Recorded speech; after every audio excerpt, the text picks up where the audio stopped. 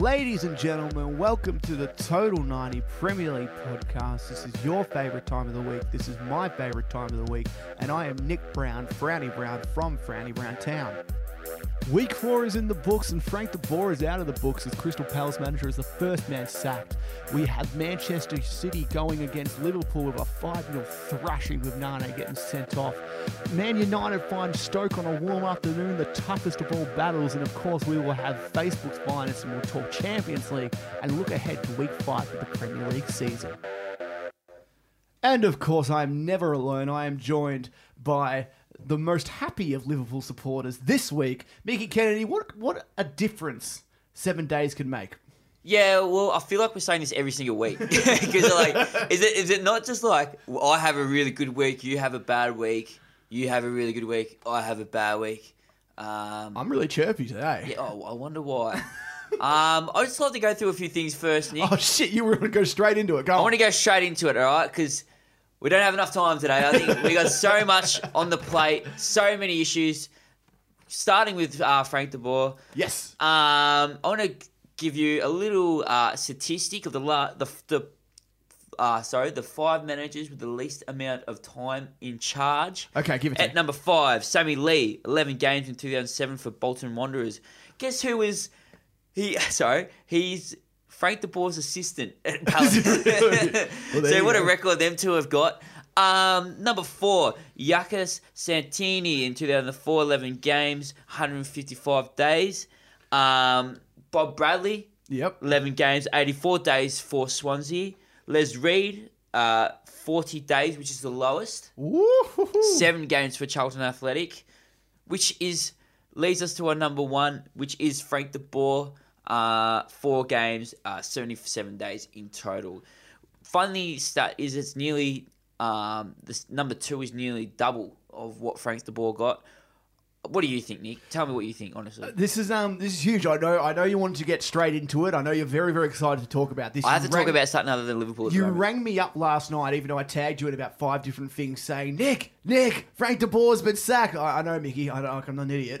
I told you this last week that it was going to happen, and you were like, no, this is breaking news. Actually, no. If you look at the podcast, if you listen to the podcast last week, I said in the predictions it would be Frank de Boer's last game. You did say that, yeah. After I said everything I said, but this is pretty crazy at the end of it, isn't it? The front runner to replace is Roy Hodgson. I've heard that Benteke will be taking corners once Roy takes over. But what do we think of that? How harsh is this in terms of, He got done in Inter after about 80 days, wasn't it? Yeah, I think it was 85 days. Exactly. It is incredibly harsh. 4 games into the season. Obviously, they're looking at this at the moment thinking, if he loses another 4 games, they're going to be in the relegation battle for at least 6 months at best. Yes.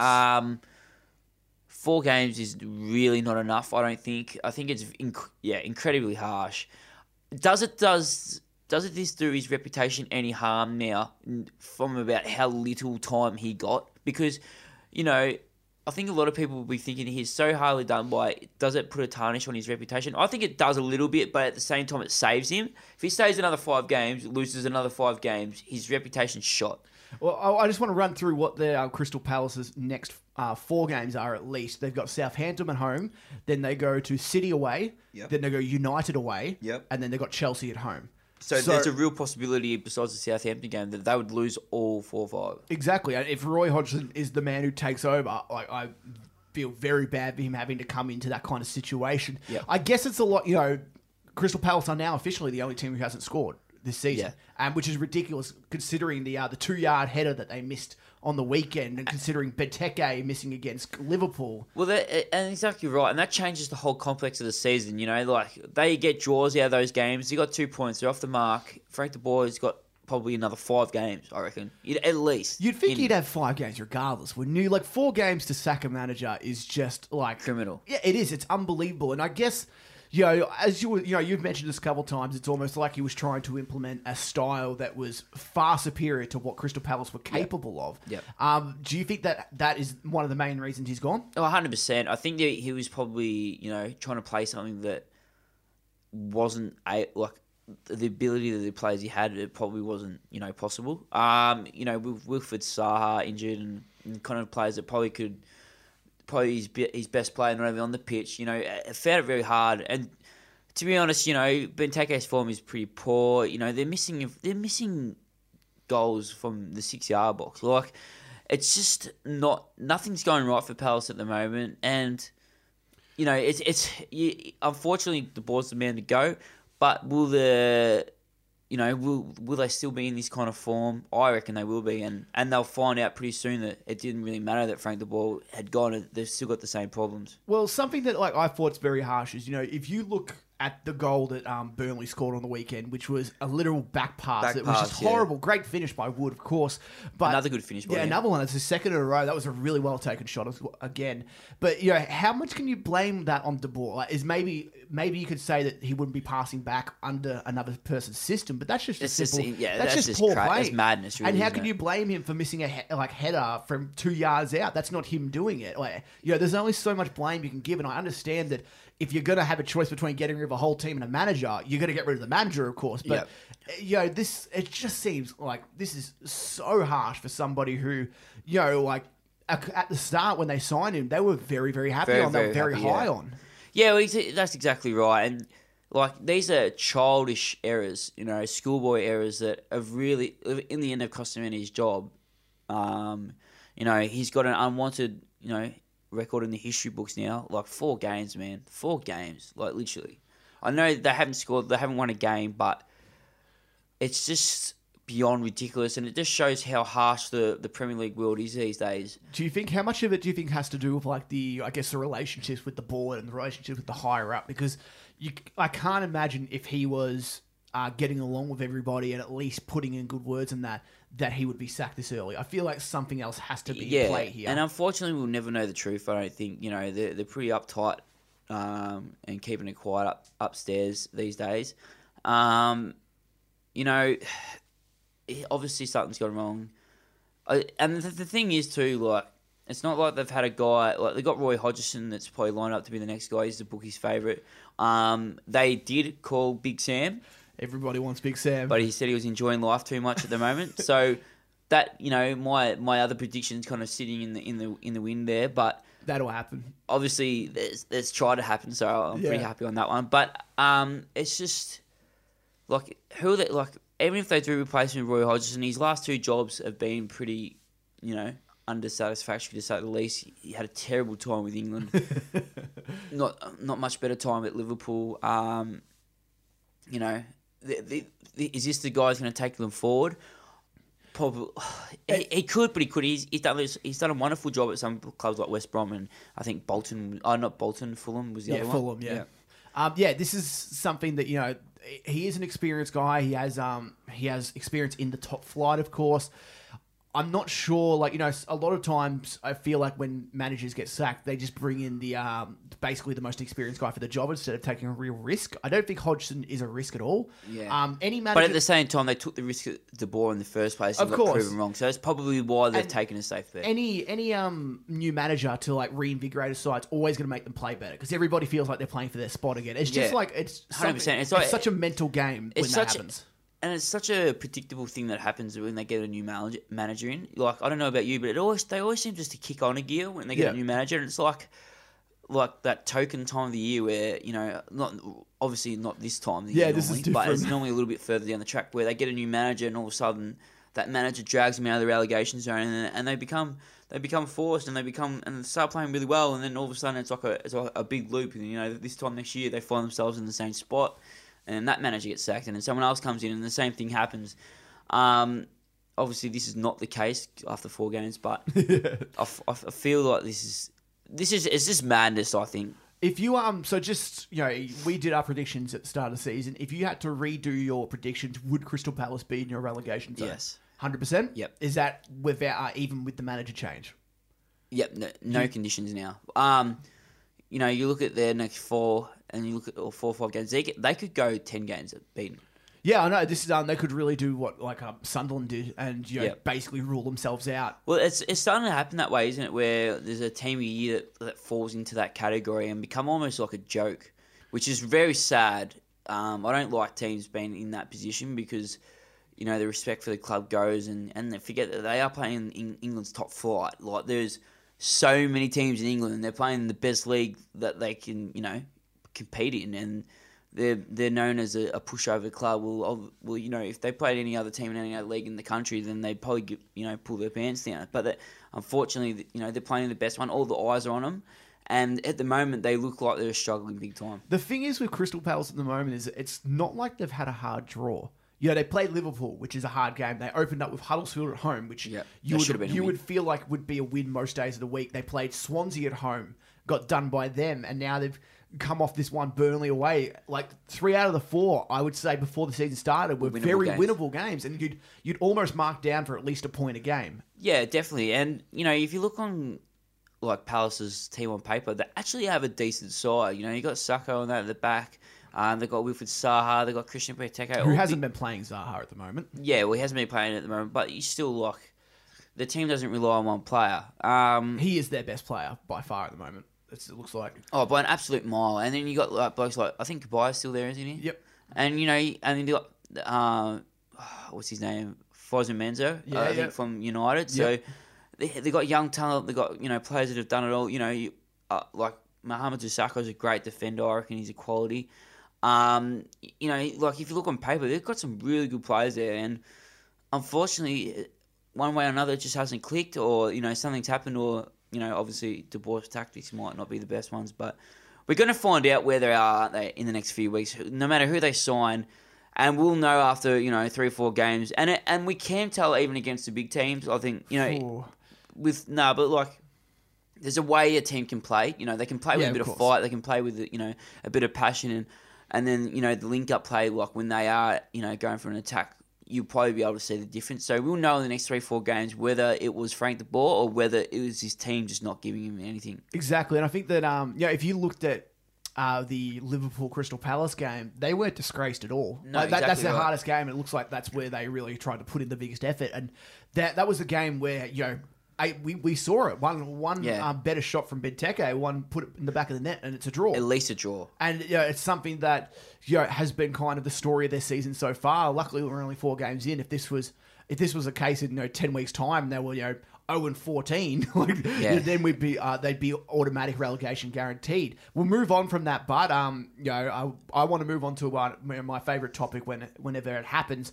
Liverpool losing. And not only have they lost, Mickey, yes, but they've been absolutely disgraced. 5-0 by Manchester City, and also Oxlade-Chamberlain making his debut. And hey, he's been considered 9 goals in his last 2 appearances for clubs. He's having a great day. I kind of feel, is this like a Wembley curse? Like Ox is just coming to a club and all of a sudden we're in turmoil? Yeah, he's going to come to Spurs next year. He's been sent in as an infiltrator. The big discussion point, of course, of this was in the first half. Sadio Mane being sent off for doing a Jackie Chan spinning heel ninja kick to the face of Edison. Unintentional Jackie Chan. Here we go. Liverpool fan, red card or not? Red card. Oh, really? I was not expecting that. It's the thing is, but the thing that's even made it a debate, I think, in the first place, is the fact that you look at every single replay, right? And Sadio Mane's eyes never leave the ball. Never, not for 1 second. And he's the type of player that to bring a ball down like that, he will probably put his foot up and just tap it in front of him, let himself run onto it. Yeah. It wasn't out of character. It wasn't malice. His eyes were on the ball 100% of the time. I don't even know if he knew that. He probably would have sensed him, because you can sense, when people are around you kind of thing. It's just a human nature kind of thing. Yep.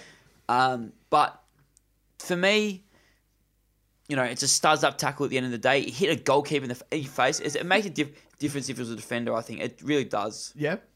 Goalkeepers are the most protected players on the field for a reason. Yeah. This was a studs up challenge, hit him in the face. At the time, I was angry. I was like, no.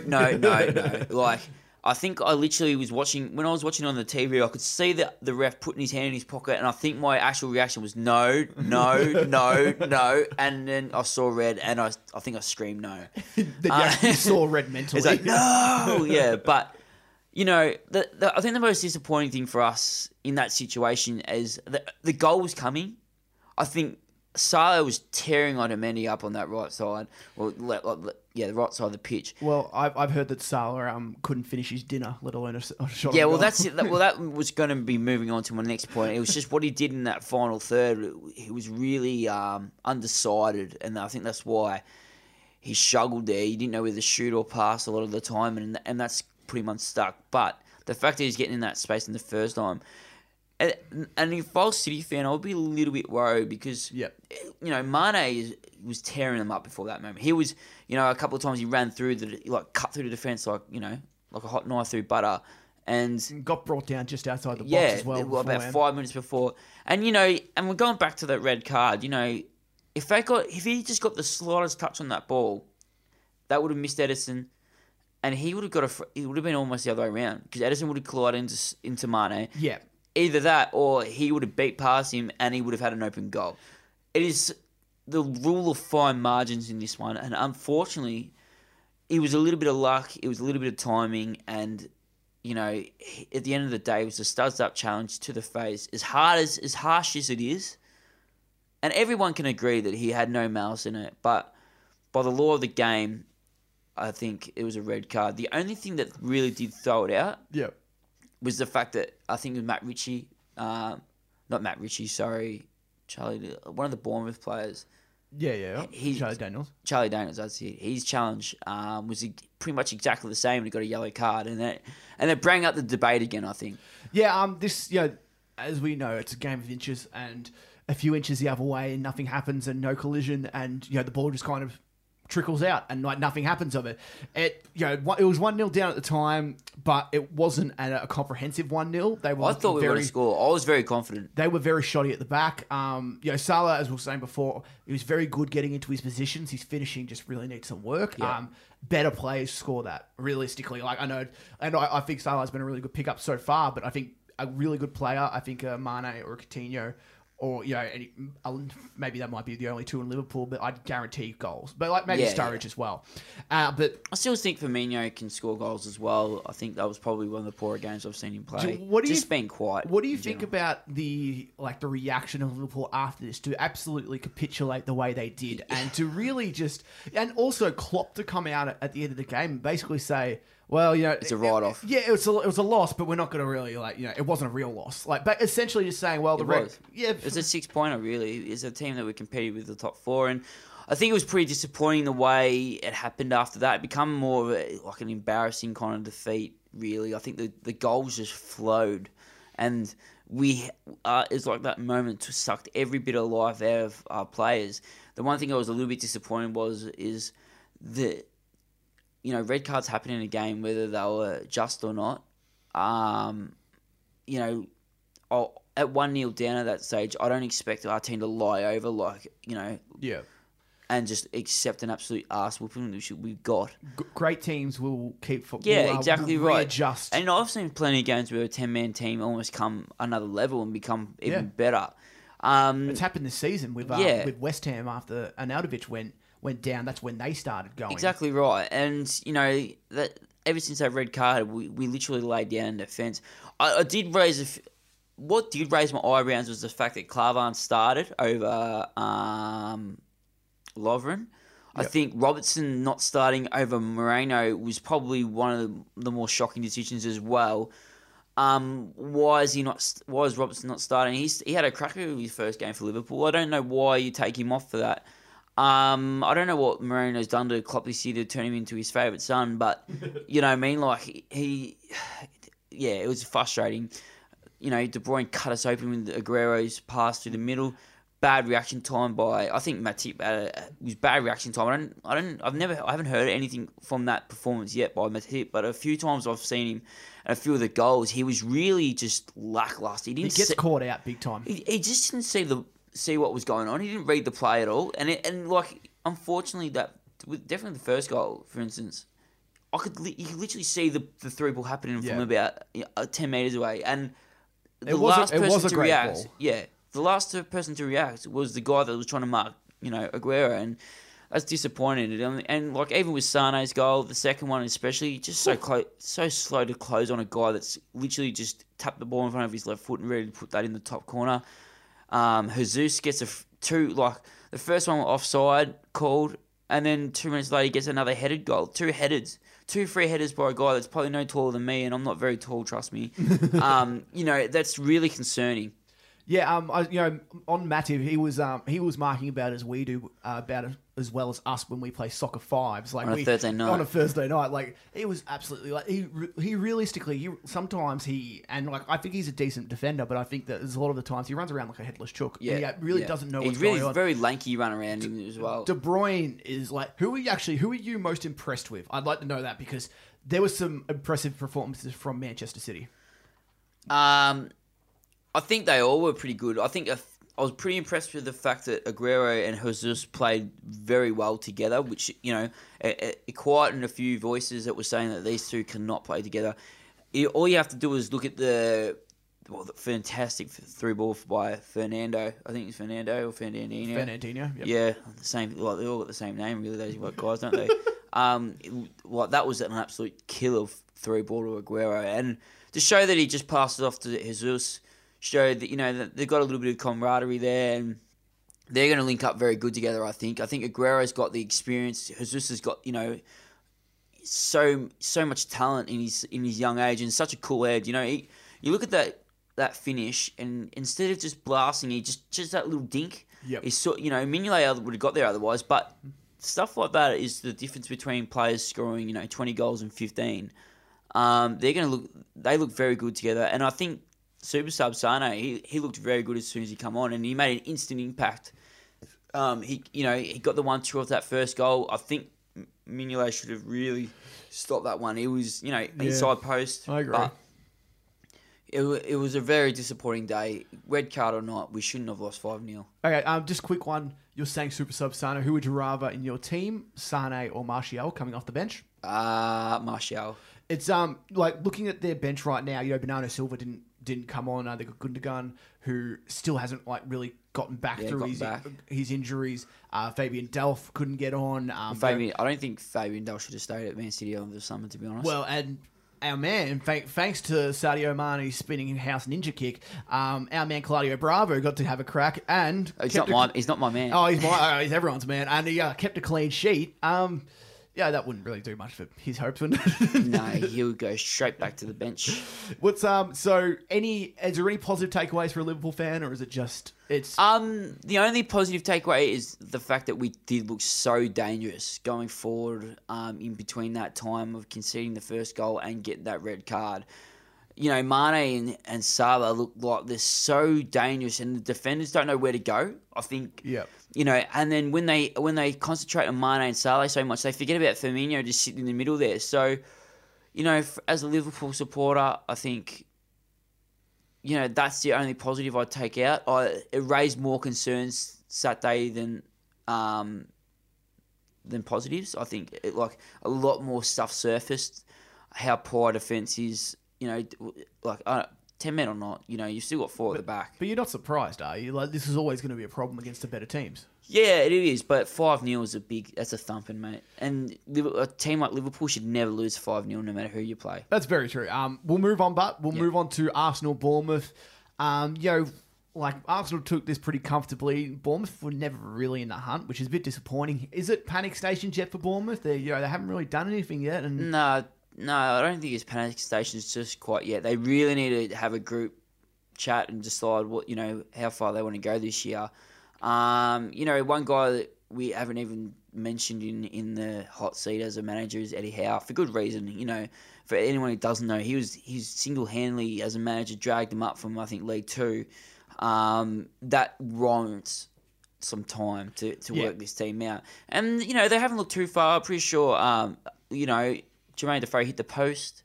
There is signs there. It was probably tough to play an Arsenal that's come off a 4-0 thumping off Liverpool. They were out to get blood today, this week, and, Welbeck scored a couple. Lacazette scored one.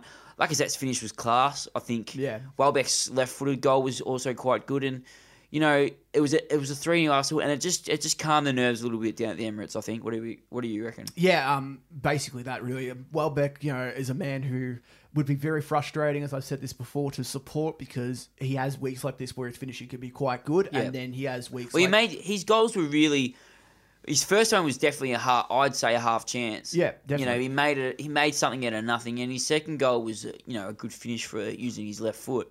I think you're totally right. Where it would be frustrating to see him like that, and then other days where he's so poor. Well, even like the Liverpool game, like he had a lot of chances there, couldn't put them away. Lacazette's finish fantastic. You're not too big on Sanchez this game. No, I don't think he played particularly well. Whether his heart's even at Arsenal, I very much doubt it. I think, besides Van Dijk, I think he had he was the most evident that he wanted to go. I wouldn't say. Would you say on par with Coutinho?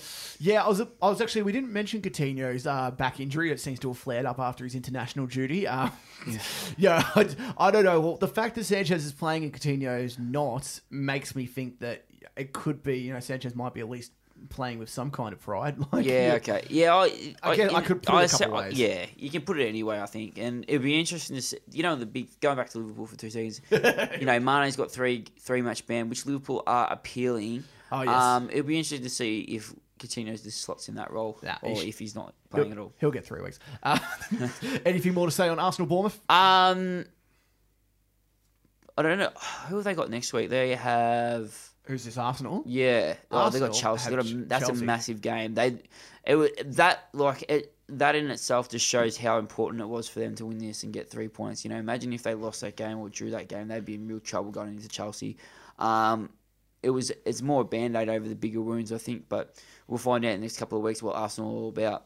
Yeah, okay, so we'll move on to Brighton, West Brom. Brighton, not only have they got now their first goal for the season, they've knocked down 3. We said that it wasn't going to happen. Yep. West Brom, very disappointing.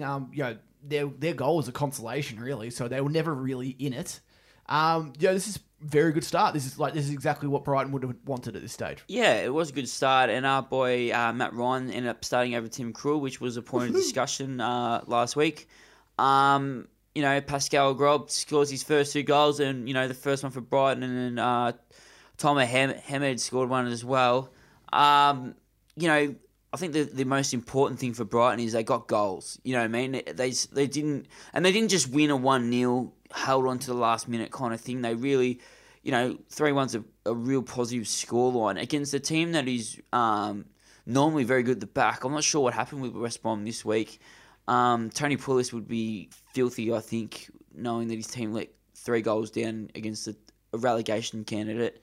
Morrison did get one back for West Brom, but the damage was done by then. And Brighton go into a positive note, and they go into Burnley, which is a huge game for them next week. That just sets them up for a good couple of weeks for Brighton and a huge challenge for Bournemouth. They will really be asking the question if they don't get a result from that one. Were you surprised as surprised about this result as I was? Because I really didn't think that West Brom would let in 1 goal, let alone 3. Yeah, this is huge because I think that West Brom would have put this down as 3 points the way that they've been playing. They were very impressive in kind of getting those 1-2-0 wins. They're very hard to score against, which is really which is a good quality to have in any side. Looking at the stats and that, they had, and looking at watching the game, they had as much chances as Brighton, and they just weren't putting them away. They had a couple much bigger chances, in all honesty. And if on another day they win that game, and Brighton don't even get close, it might be a 3-1 the other way, realistically. Yeah. So West Brom, I don't think will be too upset about it. At least they were creating. You can have a blemish away from home every now and then. You just need to make sure it's very minimal and make sure that you can bounce back. It's something that West Brom are pretty good at, and hopefully that once. Again, I've said this a few times, but hopefully when they get to, and I say when because I think they will, when they get to those 40 points, they will keep pushing forward and not just start giving up points to lower teams. Yeah, I think they'll probably learn from last year's lesson, and they'll probably think to themselves, we'll move on from last year and probably they'll take West Brom to the next level. I think, honestly, at the moment they're happy to be in the Premier League, but it's been 2 or 3 years now.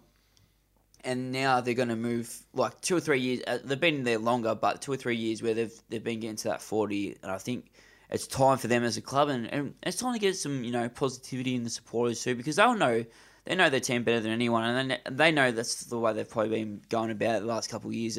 It's time for the West Brom to probably move into the next bracket of teams. I think they're at the moment they're just above, probably the bracket above relegation.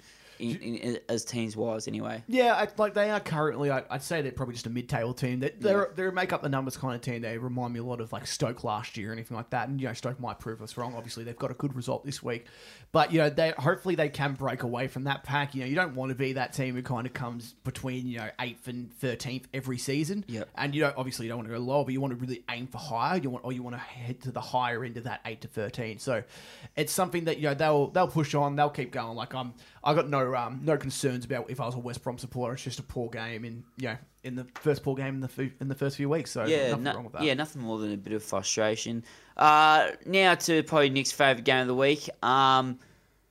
This was a real. It wasn't an eye opener this week, but it has raised a lot of questions. Not so much about your team, Spurs, Nick, but probably Everton and where they are at. Actually, like they've probably hit a reality check, I think, in the last couple of weeks.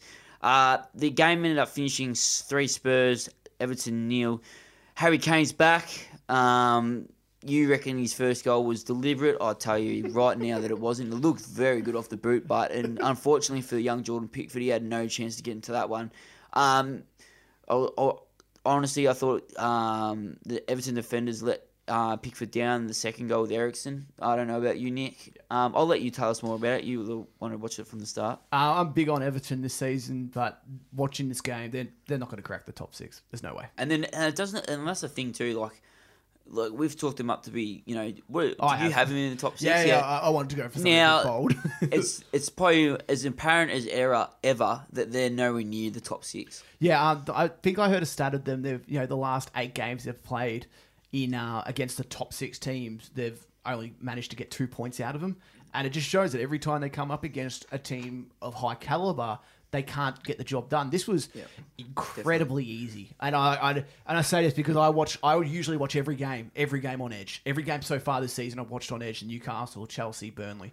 Every game's kind of And you felt comfortable in this one. This game, it was just like, once the goal kind of went in and their defense was so poor, it should have been 4, should have been 5. It really should, Dele Alli fluffed up a chance. Kane, on a better day, Kane puts another one and gets his hat-trick. It's funny as that Kane, as soon as September ticks around, he scored... straight back into it. For England, for club and country, scores two for England, 2 for Spurs, and an assist for England as well.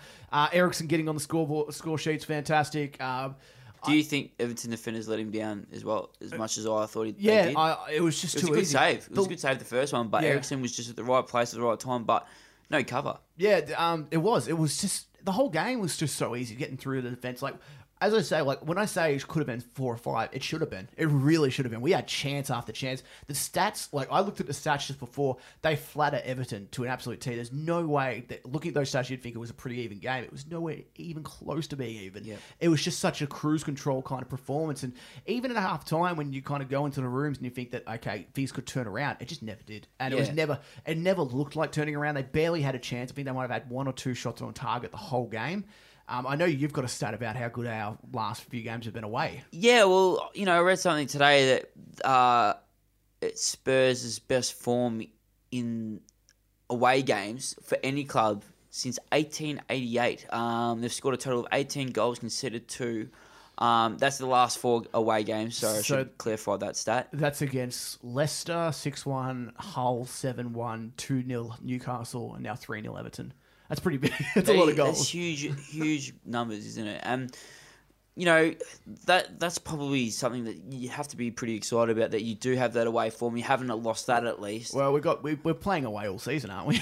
Yeah, technically, I've conceded to the curse. So well, you definitely have it at the moment. I'm going to ask you this question too, Nick.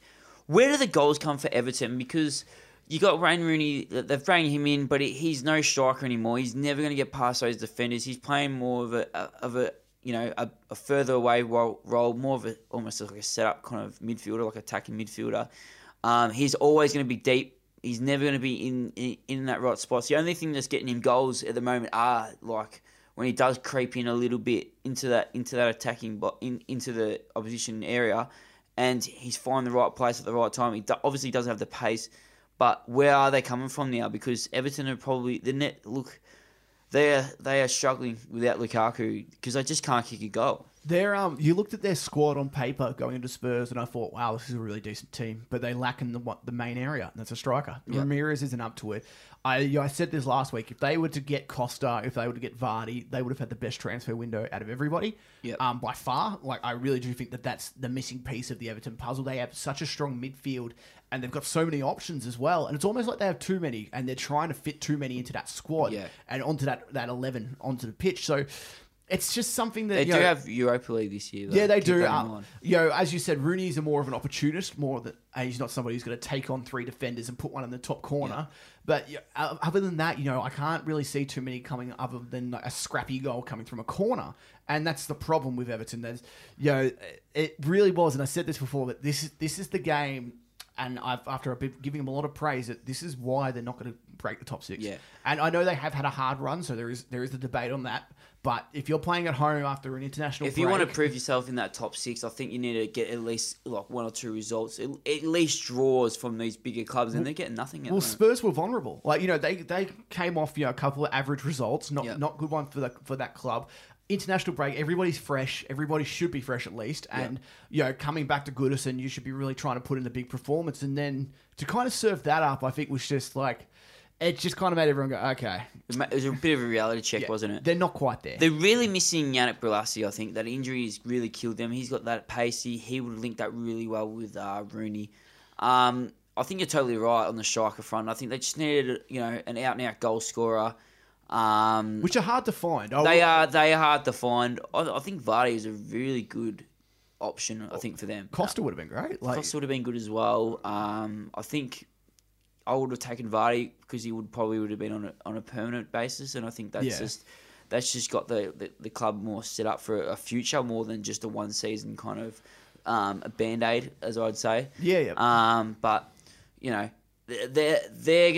they've been pulled down a couple of pegs, I think, over the last couple of weeks, Everton, and it'll be interesting to see how they go from here, because now the character will be tested at that club, and it doesn't get easier. They've got Man United away next week. Yep. And that, I think that might be the end of their tough run. They got the week after. They got Bournemouth the week after. So that's where it starts. Yeah, exactly right. So, it is a challenge for them, I think, but I think we've found out now where they're actually at, and now that I've said West Ham, aren't that far behind them, they're maybe not as far behind Everton as people think. Well, the funny thing is about Everton is that, for all the praise a lot of people have been giving them, they're 16th on the table right now. Where's West Ham? West Ham are 18th, after their win. So there's not like they've gained 4 points. Granted, they've had some tough games, but I ask any Everton fan where they should be at this stage of the season. That should be in the top 10. You'd be going, at least top half. You'd be trying to get these points out of these bigger teams. That's the problem with them. I don't like this. I've said it, they play a lot of hard teams. It's not an excuse. It's just kind of like you need to deal with that. And that's what good teams do. Yeah. And that's why they're not there. They want to be part of that bracket now. Playing the big teams is not an excuse to lose, I feel. Exactly. And I think that they use that as kind of like, we're playing a few in a row, and it's like, we can't sustain that. It's like, that doesn't change anything. You've had a 2-week break. Like, I can't give that any excuse. But Spurs, the best thing about Spurs is they've got a home game against Swansea.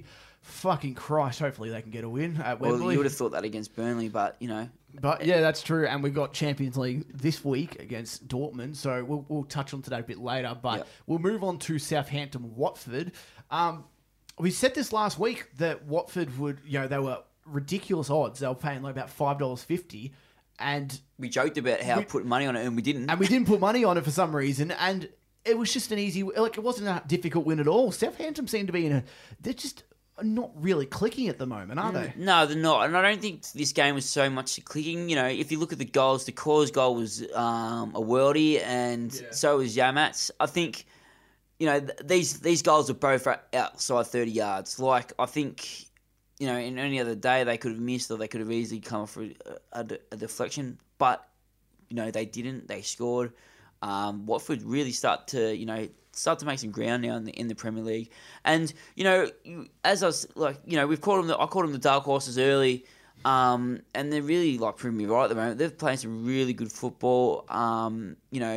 Marcos Silva, I think is the manager's name. Yeah, Marco Silva. And he's really, I can't say highly enough about him at the moment. He's turning into a genius, taking over this team. And, it makes me surprised that only Watford. Like, I wonder what other teams went for him because, I can't with the form that they're in at the moment and what he's doing at that club. I can't see him staying there much longer. Probably another couple of years, and then he'll probably move on to bigger and better things. But for the moment, Watford, they're doing really well, and I'm glad to see they're playing well. They've got a really big test this week. They're playing Man City at home. This is huge for them. I think that... But it's a nothing to lose game. It is, of course. And, considering where they are on the table, I think they're fourth currently. And to be, fourth after this many weeks, they would be looking at that Brighton game and going, we should have won that. We should have, we should have had another 2 points to our game instead of getting that 0-0. I think that Watford know how to use the ball for some reason at the moment. They, statistically and everything like that, looking at this game, it was very even. And, passing, even the percentage of the ball and shots on target, etc. It was all very even. And it's just the use of the ball that gives Watford that edge, and I think that their pass percentage is a little bit better, and that's where they're kind of winning it through the midfield. They've just got a really solid team throughout. They don't have, I wouldn't say they have any absolute stars, or they don't have any they haven't pursued somebody of a massive caliber. They just have some really decent players throughout, and they know how to work together, and that's something that Southampton just haven't really worked out. They haven't really clicked at the moment. Yeah, Does the pressure start to build at Southampton, do you think, now? I don't know if it starts to build yet. They have a, to lose at home 2-0 to Watford before the season started, you'd be going, oh, that's not good at all. But to look back now and kind of go, well, Watford have actually been kind of one of the teams to beat at this early stage. They've got Crystal Palace away this week. They need to win. The only problem with that is they're going to have a new manager, Crystal Palace, so they're going to come out firing. Yeah, they will come out firing. And, here's the thing, everyone's been so focused on Crystal Palace at the moment. I feel like the other teams have probably gotten away with poor form. Yeah, definitely. Now that the damage has been done at Crystal Palace and the ball's gone, I feel like they're always picking on someone. So the next person, it is up for grabs. I think there's a few teams that could fall into that category. I don't think Bournemouth are one of them, but they could fall eventually. I think... Southampton are definitely a team that could be looking to be in that section. And I think West Ham are really in trouble in that section as well. Well, I'll run through the Southampton fixtures and what they've done, just so you know what kind of quality. They drew 0-0 against Swansea, which you would hope that they would get the win. West Ham, they won 3-2, where they were playing against 10 that was that 10 last men. minute goal, Yep, with the penalty, which was debatable at best. They drew 0-0 against Huddersfield, and now they're 2-0 loss to Watford. They haven't played anyone of any quality yet, and I think that's a convincing result either. Exactly, their win was shaky at best. Sketchy against 10 men, and they're a team who's now on 5 points, and looking at the start of the season, you'd be going, they should be close to double that, considering what I expect of them. Yeah, exactly right, and they're an established team now. I think it's past the stage where they're hoping to stay up in the Premier League. They were moving. They'd be closer to the top 6 than the bottom 6 kind of thing. Yeah. So it's a very disappointing start for them, and the only people that probably have picked it up right now are probably the supporters. So it'd be interesting to see how they go over the next couple of weeks. And, they're really going to start. They need a result against Palace. They really do. And, it's funny you say that. They desperately need the result against Palace. But if you look at Palace's run after that game, they need the result more than them. So it'd be interesting to see how they go about it. Moving on to the next game, Chelsea versus Leicester. Chelsea 2-1 victors. It looks like they've come out once again. It's another win for Chelsea. A team that we were saying they were in turmoil at the start of the year. We're the worst. It was. It's looking, but they're making us look like idiots right now because they're doing really well. Morata scores again. Yeah, a player that we both thought was going to really struggle this season is really showing how another good he headed is. goal as well. Yeah, it's something that I heard somebody else say this, but it's funny how many people come over to the Premier League with a reputation of being good in the air, and then once they get the Premier League, it kind of goes away because they're not used to the physicality. Morata's just seen the and granted he's getting some really nice balls. Probably the opposite way around, really. Morata's more of a ground player, and he's turning into a really good player vertically. And he's the balls he's getting are pretty crazy. A couple of them were nearly unmissable. But he's to be in the right position, he's looking really comfortable. Kante scores one of the weirdest kind of goals that kind of went at about kind of like 3 k's an hour. Yeah, and it kind of just found its way into the bottom corner. I'm going to put this to you, Nick. Chelsea looking now and looking back in hindsight, are they worried that they lost Lukaku, or are they kind of happy that they've got Morata?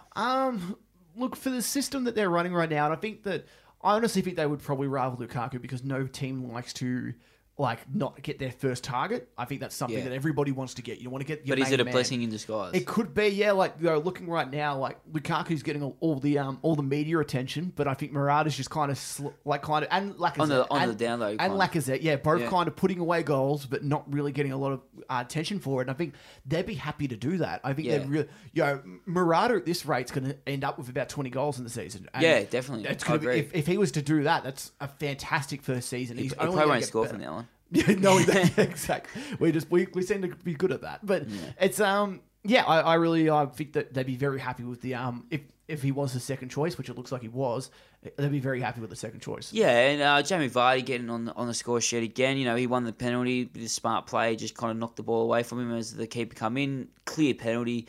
Probably a bit unlucky for Courtois to not save that penalty. It come off his hand pretty heavily, but.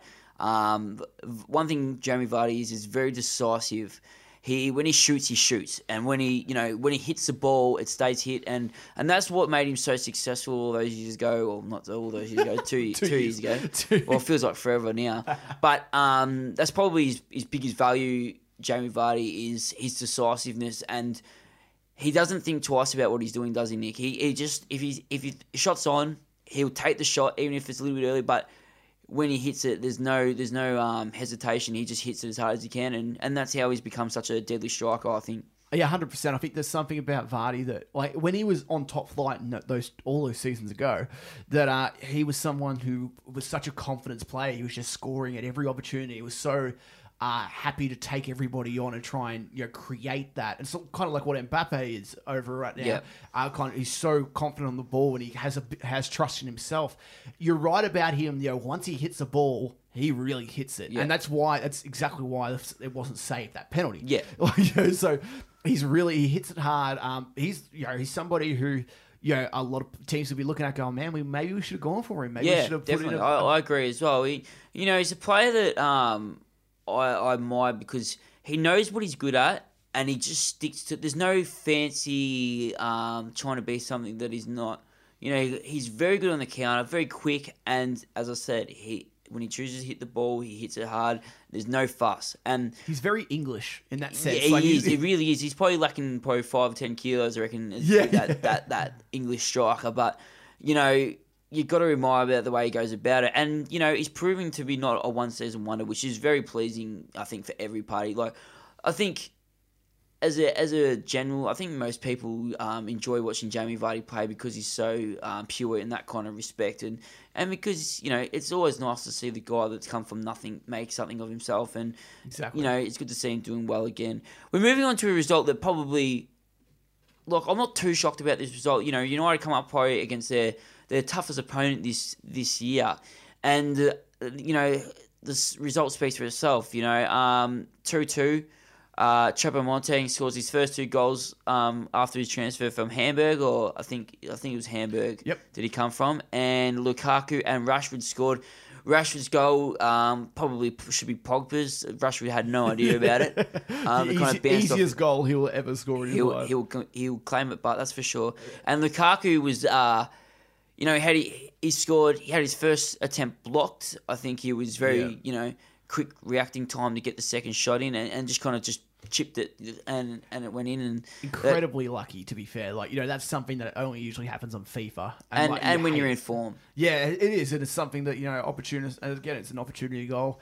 Beautiful ball too by Mkhitaryan as well. It was absolutely delicious. What a game this was, but this was a really, really entertaining game to watch. There was chances on both ends. This wasn't a game where I kind of left it going, United should have won. There were to get to Hayes' save was absolutely class. The one we had no reaction time. Unbelievable. This guy is probably, besides Neuer, I'd say for me, he's the best goalkeeper in the world.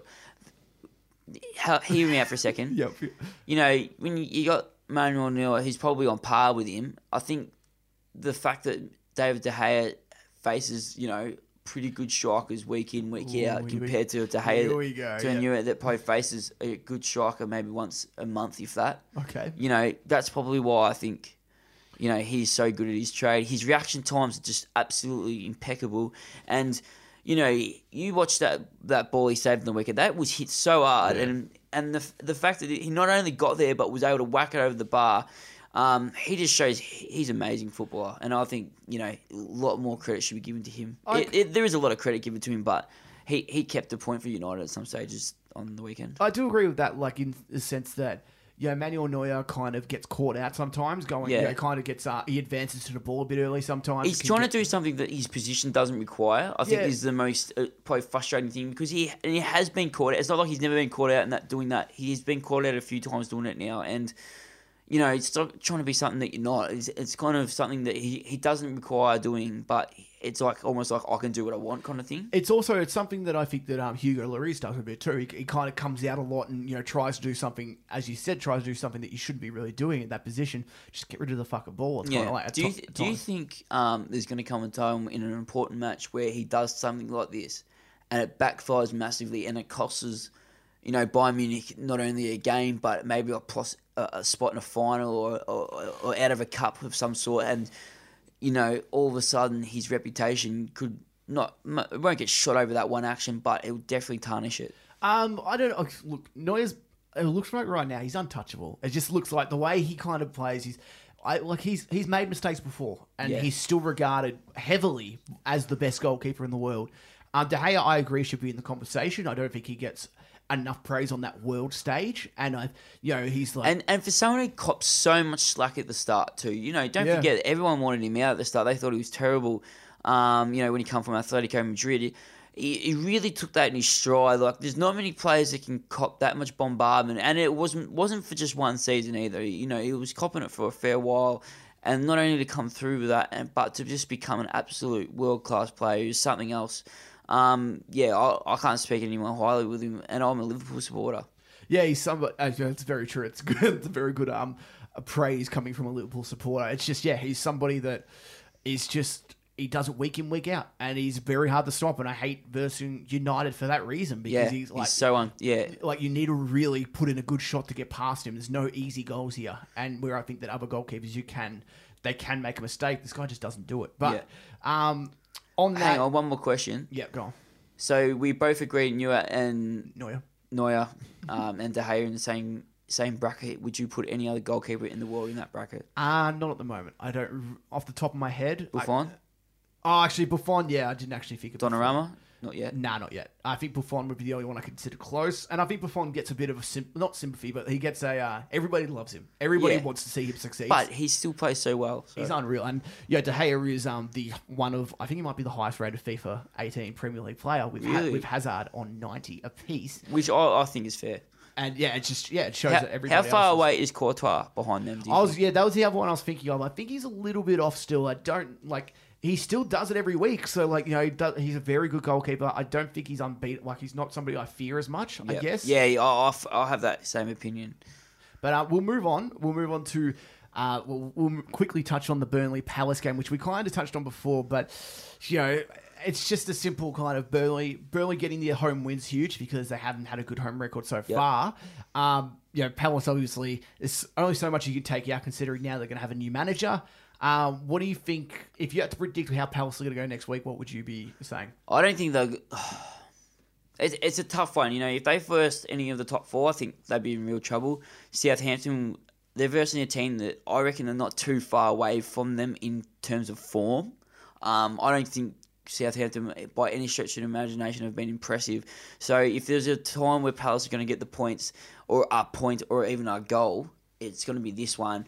I think they were disappointing on the weekend. Just key moments that have really cost a man his job. Really, the back pass that led to Wood's goal, I think that was a good finish. But it was the same kind of, it looked like he got into that position where he'd kicked a million goals from that position before and just put it away. Still got to do it, bro. Something that I noticed was, they had 65% possession of the ball. Palace did. They had 23 shots on goal. They only had 4 on target out of that, and they created about 3 or 4 big chances, and big chances that I think most teams or a team like Palace on their day would have put all 3 away. Yeah.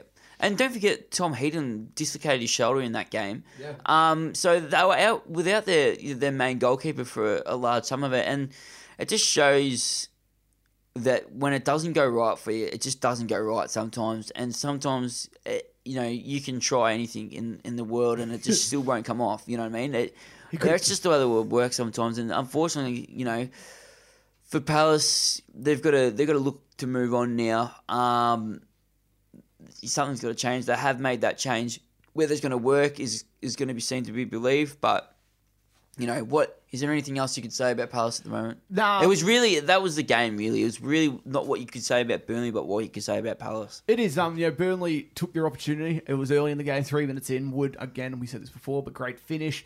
It's a play of confidence. That's a confidence goal because like most players would try and take on the goalkeeper or try a dinky chip, but he just completely. It was a Jamie Vardy kind of finish, wasn't it? Decisive. The reason why he scored was because he took it so early and it caught him off guard. There's no the goalie was like, okay, he's going to come in. It's going to be a 1-on-1 here, and I'm going to have to try and think my way through this. He hit it straight away. It was just like, oh shit! Like he had no time to react to that. Yeah, exactly right. And that's a confidence goal, as you said. It's a very Jamie Vardy-esque kind of goal.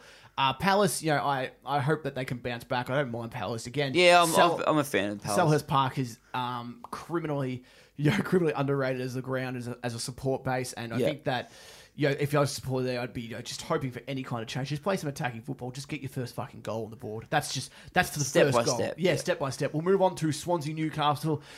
This is a really awesome result for Newcastle, coming in the 1-0 victory away from home. Yeah, the one thing I noticed for me was you look at Swansea's team now. You look at Abraham. He's starting to play some really good football. You look at Renato Sanchez in the team, who wasn't impressive on the weekend. Oh, God, no. You got Wilfred Boney back in the team. Their team on paper is starting to look better and better. I would say that, there's 3 players that should be taking the Premier League by storm.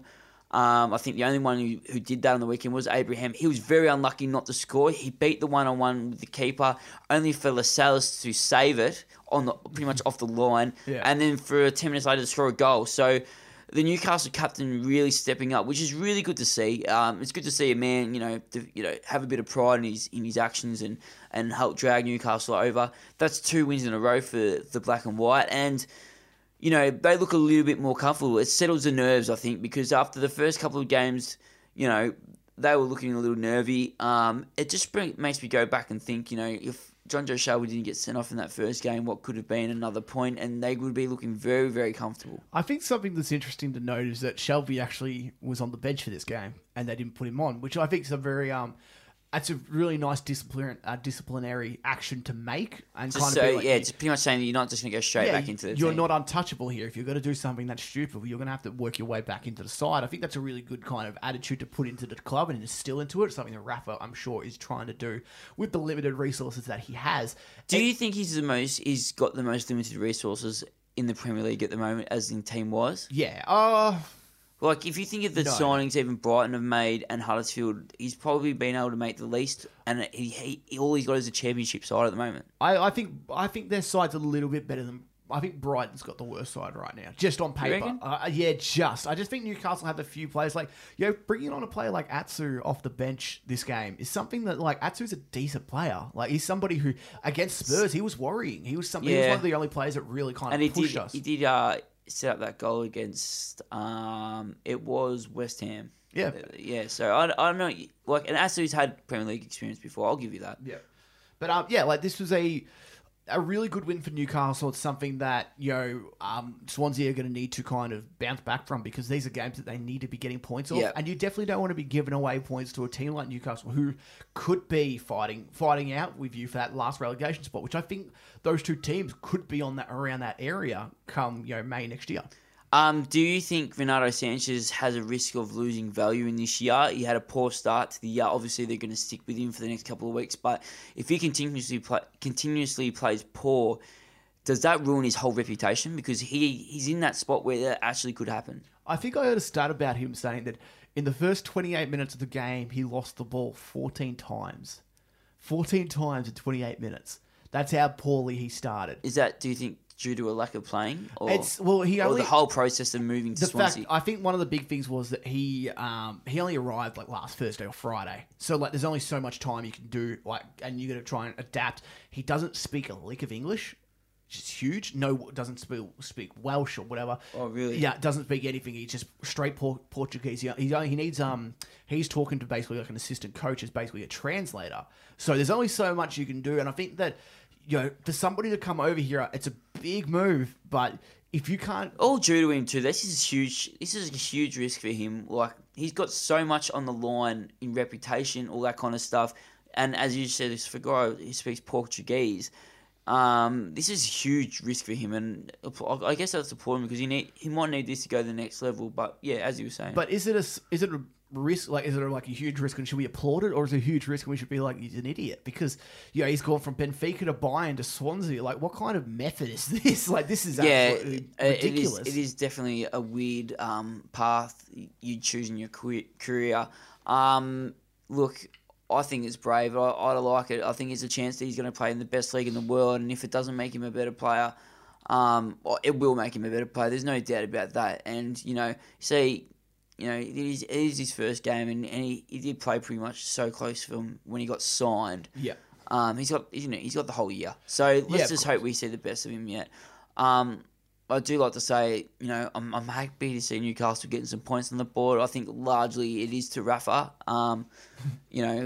He's going to be seen as a god there if he stays there. But as I said, with Mike Ashley and that, something's got to give sooner or later. But we're moving on to the last result of the week. This morning. Do you reckon this, with everything that happened with De Boer and that, do you reckon this saves Bilic's job? Oh, it at least prevents it. It prevents it. Yeah, it prevents it for now. I think that this is a result that needs to happen. You got to understand, for everybody who, like we say, I think I've said this every week, but this is their first home game, so we need to remember that this isn't something. It's not like they've been playing home every week. It's good for them to get a win, especially at that shitty stadium that they have right now. To get one early can kind of get some fans behind them at least, and try to just trying to instill a bit of confidence in the team, because considering their start, Well, I'll put it this way: I watched the game and it was not convincing by any stretch of the imagination. It really wasn't. Pedro Aubameyang's goal was highly deflected, so much so that I probably thought it was an own goal. Yeah. His shot looked like it was just about to go wide, and for anyone who didn't see it, it come off the defender. I'm not sure who, but it literally from outside the box dipped in the air and probably hit the postage stamp of the goal. This was incredibly unlucky. I think the game where at the stage could have almost gone either way. West Ham were pressing a bit more. I'll give them credit for that. And they scored that goal, and I think it sucked the life out of Huddersfield a little bit. And then, probably 10 minutes later, AU scores a scrappy goal. Yeah. It does seal the result. The one thing I did applaud Huddersfield for is after that second goal, they kind of just went for it. I think that probably should have happened in the first goal. I think they were, at that stage, they were probably a little bit hesitant to go fully for it because of, the counter that West Ham could have done. Tommins hit the crossbar. I think that could have easily gone in. I think Huddersfield showed it a little bit after the second goal, and I was a little bit impressed. Andy Carroll played well in his return. I know the fans are very happy with him, so much so that Hernandez actually got subbed off for RU. I think that's a pretty big statement that, Bilic wanted Carroll to stay on. I'll say that it was a scrappy win, but at the same time, a win's a win. 3 points, it doesn't come up on the table saying it was a scrappy win. It says 3 points, and I think they desperately needed that to move forward. Yeah, it was a bit of luck, but you need that in the league sometimes. Yeah, 100%. They've had some luck against them, considering that penalty against Southampton is one of a few things that have gone against them.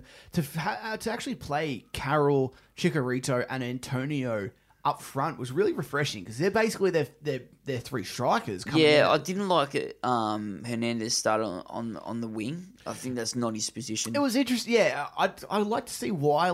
Considering they got the win, I guess you can't complain too much. And as you said, for him, because they both got taken off, Carroll and Chicharito, but Chicharito obviously got taken off first. Yeah, he did for AU. Yeah, far earlier. And it's something that I guess they're trying to kind of work out a system, because they obviously like Carroll, and Carroll's someone who can come into real big effect, especially in the air, of course. And it's something that not many teams have. I keep coming back to it, but there's teams like Arsenal with a Giroud and that. Not many players have that dynamic about them. And he does have a Giroud feel, doesn't he? Well, Carroll being good in the air and Chicharito being good at kind of being positional and kind of being an opportunist, they kind of play hand in hand in that sense. Like, if Carroll has a crack and the keeper saves off, the rebound could be going straight to Chicharito. It's kind of like a perfect play. Would you play two of them next to each other? No, Antonio? Well, I wouldn't play Antonio. I think Antonio would be a nice sub player. I think they could play as a front pair and then maybe Antonio out wide. Obviously you have to find someone else. So I think that's where Lanzini will come in when he comes back. But yeah, it'll be interesting. I do feel for Huddersfield that this could have easily been a result for them, at least a draw.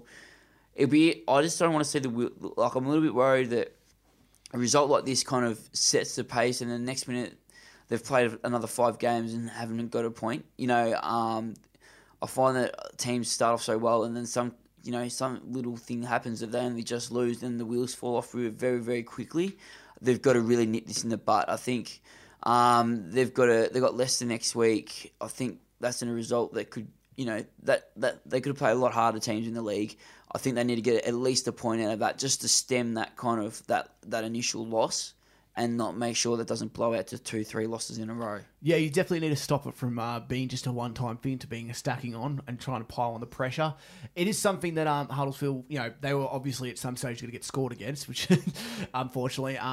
Believe it or not. Yeah, believe it or not, they weren't going to go scoreless the whole season. But, it's kind of one of those results that, I'm not surprised at. Yeah. But, as you said, in watching the game, it was something that, maybe 2-0 wasn't like a fair result. Maybe just like a 1-0 or even a draw would have been probably the fairer ending. But what we'll do is we'll take a break. We'll come back. We've got Facebook's Finest. We'll talk a little bit about the Champions League, and we'll make our predictions for Week 5.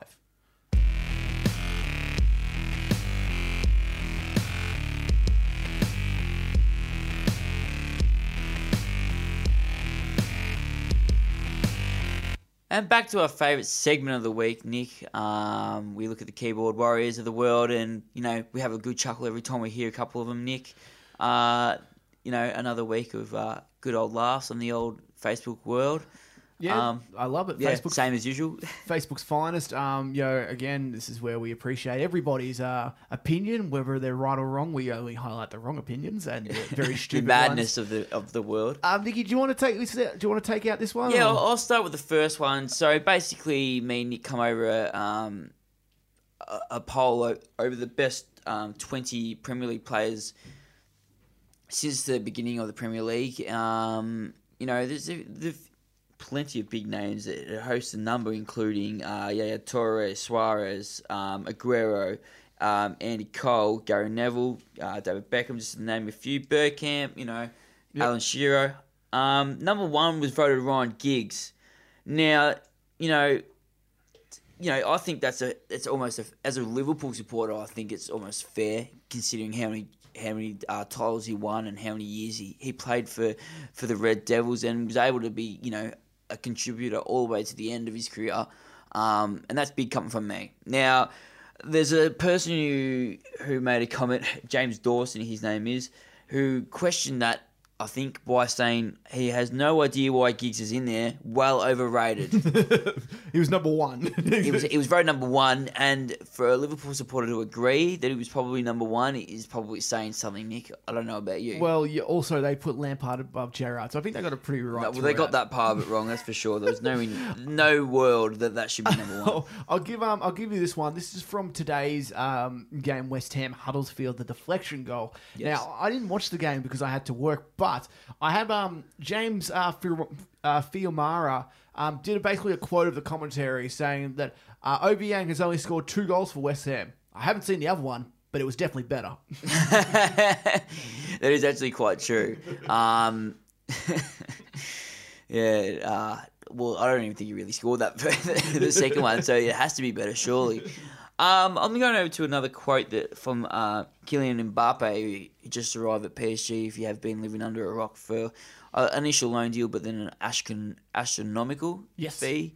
And he was quoted saying that he used to grow up watching Ronaldinho at PSG. I find it very hard to believe since he was 4 years old when Ronaldinho left PSG. So it would have had to be the first 3 years before that.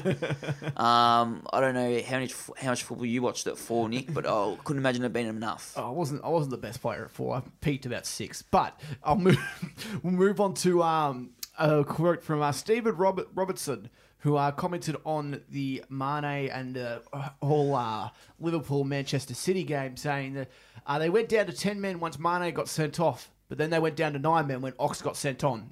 Well, that is true,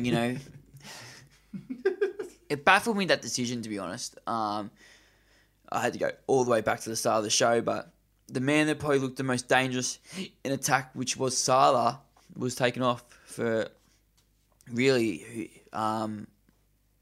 Ox, who become the holding midfielder, if anything. Exactly. What do you got for it? It was baffling. But we will move on because I've let go of that week. N'Golo Kante in the week, who everyone who loves the FIFA franchise, if anyone knows, he actually received a huge boost in his overall. I think it went to as high as 87. Yep. From a mere 81. I wouldn't say it's a mere, but it's an impressive improvement. I got a call from Paul, a comment from Paul Branch, who is a Liverpool supporter. Unfortunately, he's representing us. Who said he was the most overrated player in the league. He was found out against Burnley, for fuck's sake. No, he was PFA Player of the Year last year. He won a title with Leicester the year before that. I don't know how much years he has to prove to you that he's overrated in brackets. I think you're going mad, mate. We'll move on. I got one for you. They had this big post on, and it was basically name something the Bill Gates can't buy. And Agron Molissi said, Coutinho, them bitches from Liverpool won't sell him. That is very true. And I'm very happy to see that he's still Liverpool for however long. That's all I've got for today, Nick. Have you got any more? Mate, I got one more. I am always beating you in Facebook's Finest. So this is why I put all my work into Facebook's Finest. And it pays off when the end product comes in. Here we go. My last one. Has it got anything to do with Liverpool? No, it doesn't. Gabriel Jesus' 2 goals came on... sorry, start that again. Gabriel Jesus' 2 goals came on the 45 plus 8 minute and the 52nd minute. So technically, he scored his second goal before he scored his first goal. Ooh. Suss that out. Jesus Christ, I'll be staring at ceiling things like that tonight. Another fine week of Facebook's Finest. I'm sure someone's going to make a fool of themselves this week at somewhere around the world, and we'll find out, and we'll let you know as soon as we find it. What I want to touch on just quickly, because we haven't really talked about this at all since we've started the show, is Champions League. The draws came out. We never really touched on who got a good draw, bad draw, mainly because I just didn't want to talk about Spurs getting a bad draw. But which you didn't get a bad draw. We didn't. You got an absolutely horrible draw. You've got the worst draw possible. I was about to backhand you. Easy. I'll just quickly going through just the Premier League teams in the Champions League, what they got. Man United have the easiest draw of the fucking group because they always get it. Chelsea have a tough draw with Atletico and Roma. Liverpool have a pretty simple draw, I'd say, with Sevilla and a couple of fucking no-names. Man City have Napoli and, well, it all kicks off this weekend, doesn't it? Yeah, during this week. And Tottenham have Real Madrid and Dortmund in their bye-bye, Tottenham. This is huge. Like, Champions League, something that I pay attention to, but I never think that Spurs are going to win it or go very far. So it's very hard. I'm very reserved when it comes to the Champions League. But this week, this Thursday morning, our time, Spurs are playing Dortmund at home at Wembley, if you consider that home, and Liverpool are playing Sevilla at Anfield. And you've got to remember what happened, when... Well, it is Europa League replay, isn't it, from 2 seasons ago. Look, it's exciting for me as a Liverpool supporter to be back in the Champions League. I feel like we've got a nice history with the old tournament. After who could forget in Istanbul, but I'm kind of happy we got a favourable draw. We really needed it, I think, coming back into the competition. I think we need to progress from the group stage. I think that's a must. for us personally. You definitely do have a group that should You should get and through. I Yeah, say all this saying with- that, but Sevilla is, they got some good players. They're going to be the big challenge, and we need to get a result against them. Yeah, definitely. And Sevilla, I think, used to will be the ones who get through. But that being said, Spurs should have got through last That's year. And they exactly didn't. right. So anything can happen. There are a few cracking games on this week. We've got Barcelona Juventus Ooh. coming in. We've got Roma Atletico. We've got also Liverpool Sevilla. We've got Leipzig versus Monaco, which I think is a really Yeah, that'll be really decent good. game. They're two up and coming teams in world football, so that's going to be an absolute cracker. And we got Spurs and Dortmund. There are a lot of decent games this week, and it shows like this year's groups, to see Barcelona and Juventus in the same group is just, it's exciting, isn't it? Who else have they got? That group? Yep. I'd have to just do a quick little check for you. Why you check that anyway? You know what? That's obviously the best part about Champions League is these giants of European football really come in and they they battle it out, and this is why this competition is regarded as the biggest competition in the world, because it is the best of the best. And I want to pull something to you, Nick. Ooh, okay. We've got these teams around the world now that are starting to make their mark, and they're becoming really good teams, but they're not necessarily in Europe. So I'm talking about teams like Boca Juniors, teams that are, historically huge clubs. Would you be open to a wild card entry from maybe each continent? Look, it sounds good on paper, doesn't it? It sounds like, it's kind of like a why not kind of scenario, but then you got to work out what you're going to do and how you're going to take that spot away from the European side. Well, for me, it'd come into under something as like the playoffs. So they got the playoffs for those final spots. Because I don't think teams outside of Europe are as strong. There's a couple of good Brazilian sides, a couple of good Argentinian sides, and this and that. But do you think for the world game and the way we go about it and expanding it, would you think that wildcard entry would be valid? I can definitely see the argument. I don't think this. I think this is something that I feel like it has been brought up a few times. But at the end of it, in terms of like strength and who would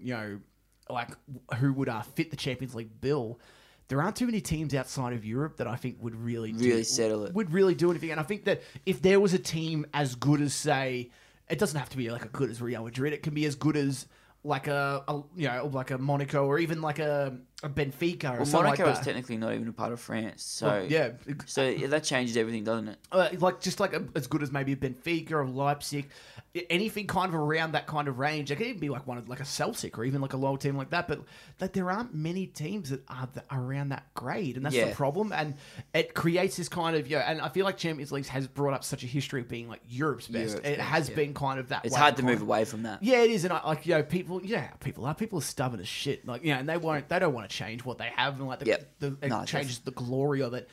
Just quickly, I will give you your teams that you wanted to know from before. It's Barcelona, Juventus, Sporting Lisbon, and Olympiacos. So they should go through those three teams. How Celtic, are you excited to see them play this year in the Champions League? Always. So much has been said of their unbeaten season. The massive debate, obviously, is how good they are on the world stage. Now, you ask anyone that goes to Celtic or, say about Scottish football and say, Celtic are the real deal. I firmly believe they're not. I don't think, I think they're playing in a league that's really just not up to the standard that the rest of the teams in Europe is. It's not their fault. They're just financially they don't have it there. They don't have the competition itself. How many players?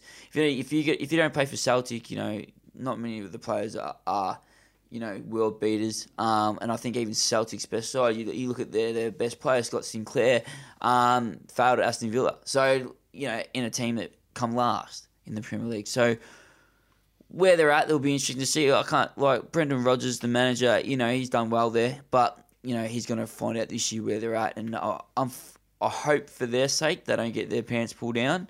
But if they do, it really will it'll just pull the whole Scottish League down, I think. Oh, the thing is that, unfortunately, with Celtic, they got an impossible draw. They got Bayern and PSG in their group. Yeah, that's harder than Spurs' group. That really is. PSG would be. How far do you think they'll go this year? I think PSG. I reckon they're going to get knocked out about the round of 8. I really do. I think the fingers with PSG is I don't trust them at the back. I really do. I think like they've gotten Marquinhos and Thiago Silva. No, There's probably, I rate their defenders pretty good, actually. I don't know. Kieran Trapp at defence.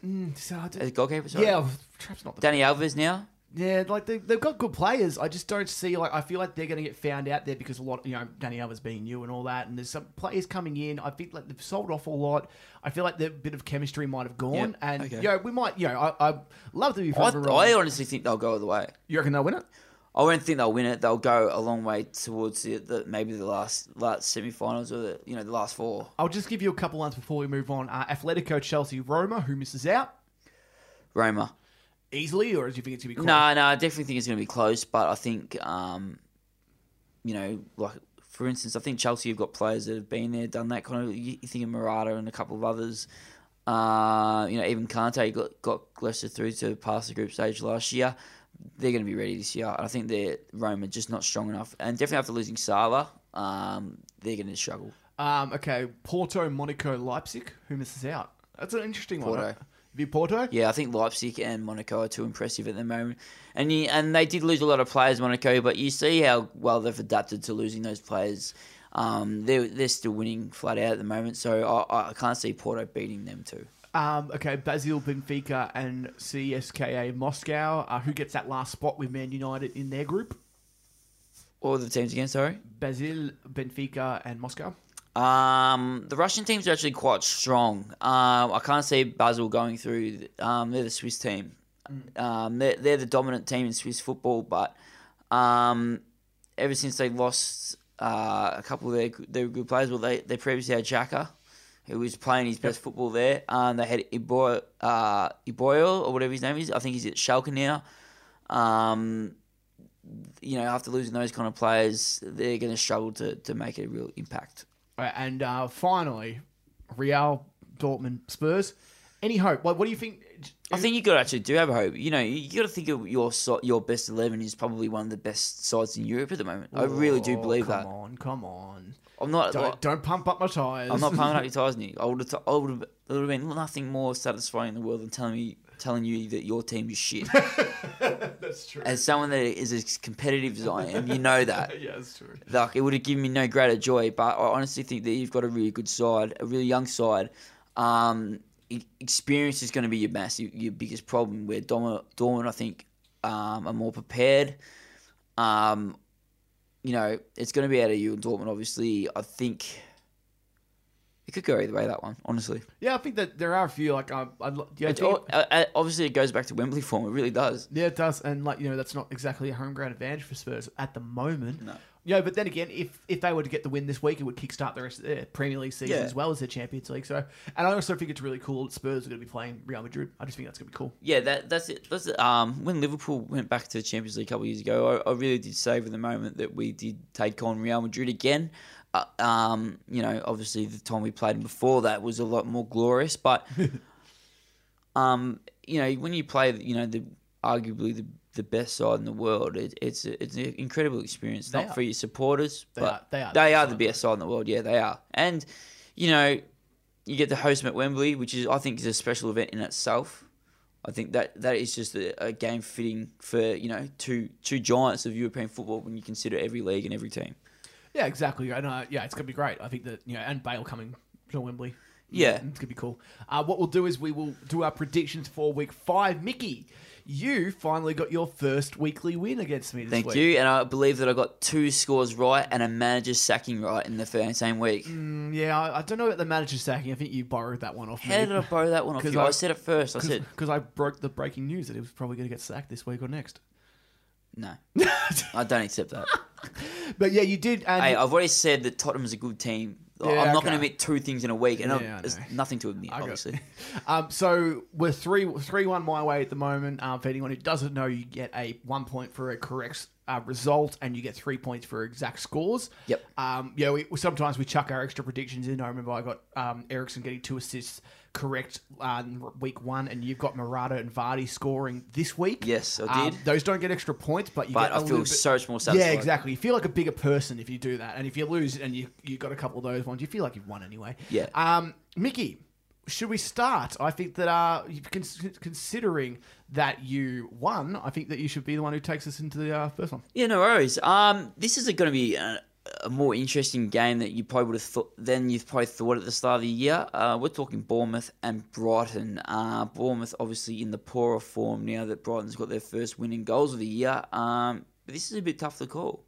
Yeah, I think this is one of those 50-50s. I think the Bournemouth need the win. And that's the thing. They really need a win. And they haven't been convincing in any sense. You really look at their goal that the absolute banger of a goal from Daniels. Yeah. It's not something that they're going to be able to produce every week. Definitely not. So they need to figure out a way. They've got the strike power. They've got some good players in their squad. I feel like this is more of a must win for Bournemouth. I think Brighton, as much as they'd be very satisfied with their win against West Brom. Do you think they can take that form into this week? I think that they're going to be a bit more content and be like, okay, if they lose that one, they won't be as upset. Yep. I'm going to go with a Bournemouth victory. I'm going to go with a 1-0 win for Bournemouth. Well, I'm leaning towards that this week as well. I think Jermaine Defoe is going to get on the target for the first time. I think it's actually going to be 2-0. I think Brighton and away from home, they would have been stoked with the win last week. I think they're not quite prepared to take that next step of making it consecutive wins. I don't think they're going to draw either. I'm going for a 2-0 result. Yeah, I think that's all right. I think we're going to move on to Palace and Southampton. This is actually a huge game. There's huge connotation to this one. There's huge backing here. This is massive for both clubs. Probably bigger for Palace, even though Southampton really need the win. So is it bigger for Palace, but because I think it is. It comes into a new manager. He's got a clean slate. I think the only reason this tips it towards Palace as a bigger game for them is they're running over the next 4 games after that. Yeah, they do, and that could it's kind of like a bunch of contributors that kind of give the reason why I think it's more important to them. The fact that they haven't gotten a point yet. They haven't scored. It's just so big for them just to get off the mark, especially at home like this week. This is such a... Southampton aren't easy to score against. They haven't had many scored against them this season, so it isn't going to be easy. Well, I'll answer you this question. Will they score this week? I've been saying every week that everyone's going to score. Finally, I said Brighton was going to score, and they scored. And I didn't quite believe you when you said that. Yeah, and they got 3 of them. So, I'm going to say yes. I'm not going to say they get the win. I'm going to say they get a handy 1-1 draw. Yeah, look, I think Southampton are going to scrape through this one. I don't think anything's going to change in Palace's corner.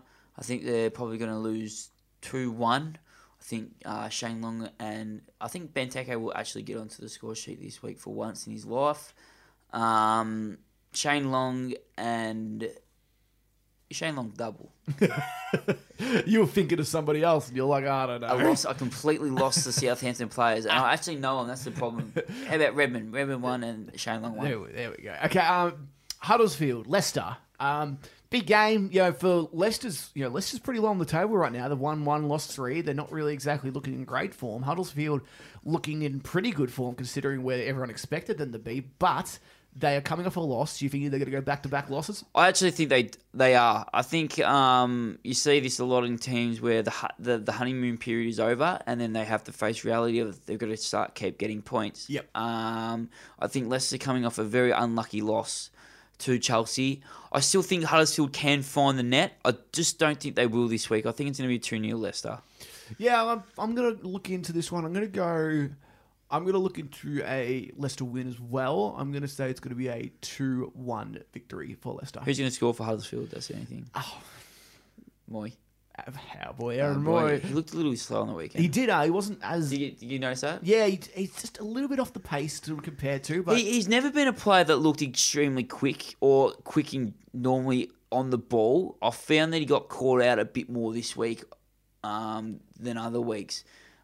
When he played against Newcastle, he looked so much more at home. And I don't know whether that's the pace of 2 championship sides going at each other, but it's going to be a little bit interesting to see how he goes from now. He's had that great start with Huddersfield. He's ridden the wave with them.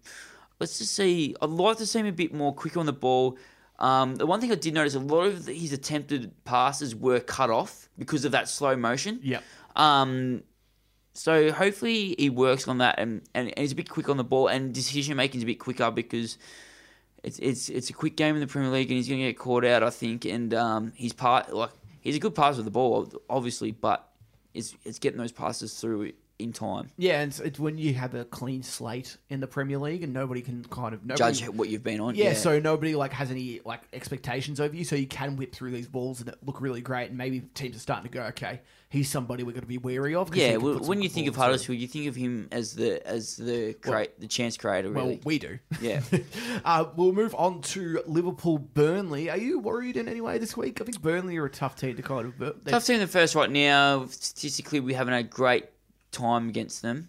I think, obviously Mane not playing this week is probably going to affect us, depending on how they go at the tribunal, whatever they call it, over in England. I think he won't. I don't think he'll play. I think hopefully Coutinho can play in that role. If not, Klopp is going to have to find, change up a little bit, to be honest. I think even Ox could start out there, but obviously he doesn't want to play as a wider role. I still think we might get the result, though. As a die-hard Liverpool supporter, I've got a backward team, and I'm going to say 2-1. I think Chris Wood will actually score again. I'm going to go with a 1-1 draw this one. I think Burnley, just the fact that they've taken points off Chelsea, they've taken points off Spurs, that both of them being away from home, they just seem to be... I can see why Liverpool probably might be the team who can break that. I don't think they're going to be able to do this every week, all year. But I'm just going on their current form. I think Burnley are... They're a team that scares me. It does scare me because you should get the result, but I don't feel confident. Exactly. We'll move on to Newcastle versus Stoke. Playing at St. James Park, I think this is a big benefit for Newcastle. This is actually going to be, I think, quite a tight game. Yeah, well, you probably say both teams have come off, decent form. Newcastle, a couple of wins. Stoke have got a point out of United, the first team to do so this year. They've got their striker Choupo-Moting, who's in a bit of form. And the only thing for me is I don't see the goals. I never see the goals coming out of Newcastle. They've proved me wrong the last couple of weeks. I think it's probably going to be a 1-0 victory to Stoke. I'm going to go with a 2-2 draw here. I think I've always got to go with one kind of big few big out goals there being kind of scored. result. Yep. Yeah, but I just think that both defenses aren't that crash hot. I think Newcastle's is very vulnerable, and I think Stoke away from home, and with a bit of confidence behind Newcastle, they might be a bit tough to beat. By 4 Stoke. But we'll move on to Watford versus who the hell is that on my bloody screen? That is City. Just reading Mickey's writing is absolutely a task in itself. Watford versus City. What a good game this is going to be, I think. This is actually probably my favourite. This is my most exciting game of the week, besides Spurs, of course. Chelsea Arsenal? Nah, fuck that. Yeah, you serious? I'm really excited for this one. I think this is... Who do you hate more out of Chelsea and Arsenal, just quietly? Arsenal. Arsenal until I play Chelsea. I hate Arsenal all through the year. Once we verse Chelsea, I'm like, I hate Chelsea so much more than Arsenal. Something about them, because Chelsea hates Spurs. Because they beat you all the time? Did you hear the chants? Yeah, that's well. Did you hear the chants that they were making at Murata on the weekend? Yeah, it is a bit out there, and it is against, I don't know how you feel as a Tottenham supporter. If I was a Tottenham supporter, I wouldn't really read too much into it. It was so bad as so... it was, abuse against, a Yid, is known as the Tottenham supporter. A Jew? Yeah. Tottenham supporter. Yeah. Yeah, it's, yeah. It even led to Murata himself, saying that maybe they're not the choice of words. He does appreciate support, but that's not the one he wants. Hopefully they stop. It's probably not the right thing to say in 2017, but for me personally, but I'm not a Jew as well, so I can't really. Yeah, I have no problem with this. I'm not a Jew either. Like if you're not really paying attention to it, is it really affecting you? Probably not. Nah, exactly. I'm gonna go with, but for this game at least for Watford City, I'm gonna go with a shock result here. Because I like just going for shock results. I'm gonna go with a 2-1 victory for Watford. That's big. I guess Claudio Bravo will probably play in goal this week, so it's probably that's what I'm hoping. I think City will win this one, and I think unfortunately they'll have it over Watford. I think they'll be gallant in the effort, but 1-0. I think Javier Jesus will score, and that will put City into a good stead for the week after.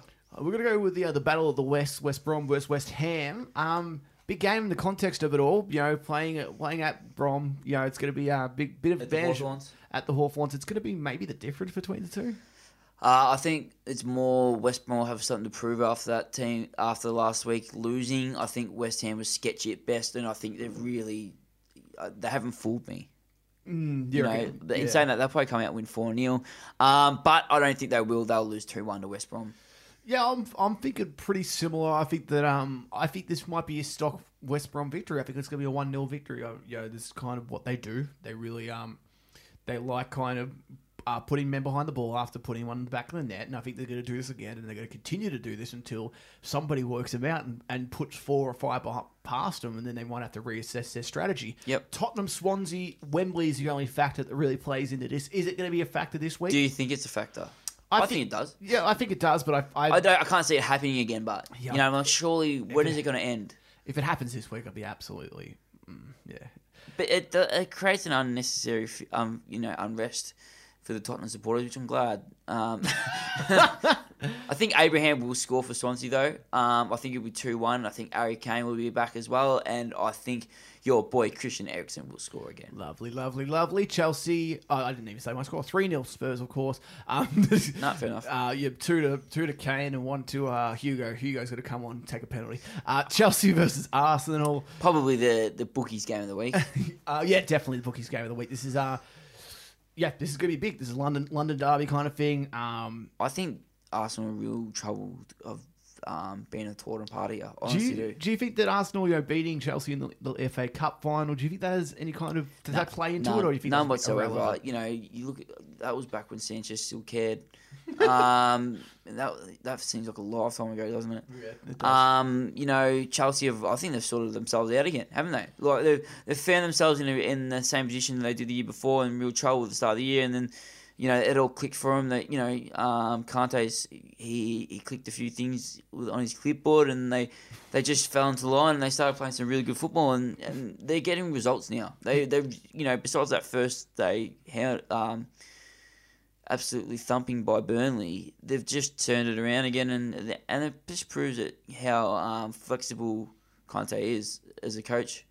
I think they'll get the result. I think it'll be 2-0. I don't think it'll be as bad as I thought. I had the exact same result written down. Morata scores. Yeah, I'm gonna stick with 2-0 because we gotta have one copy throughout.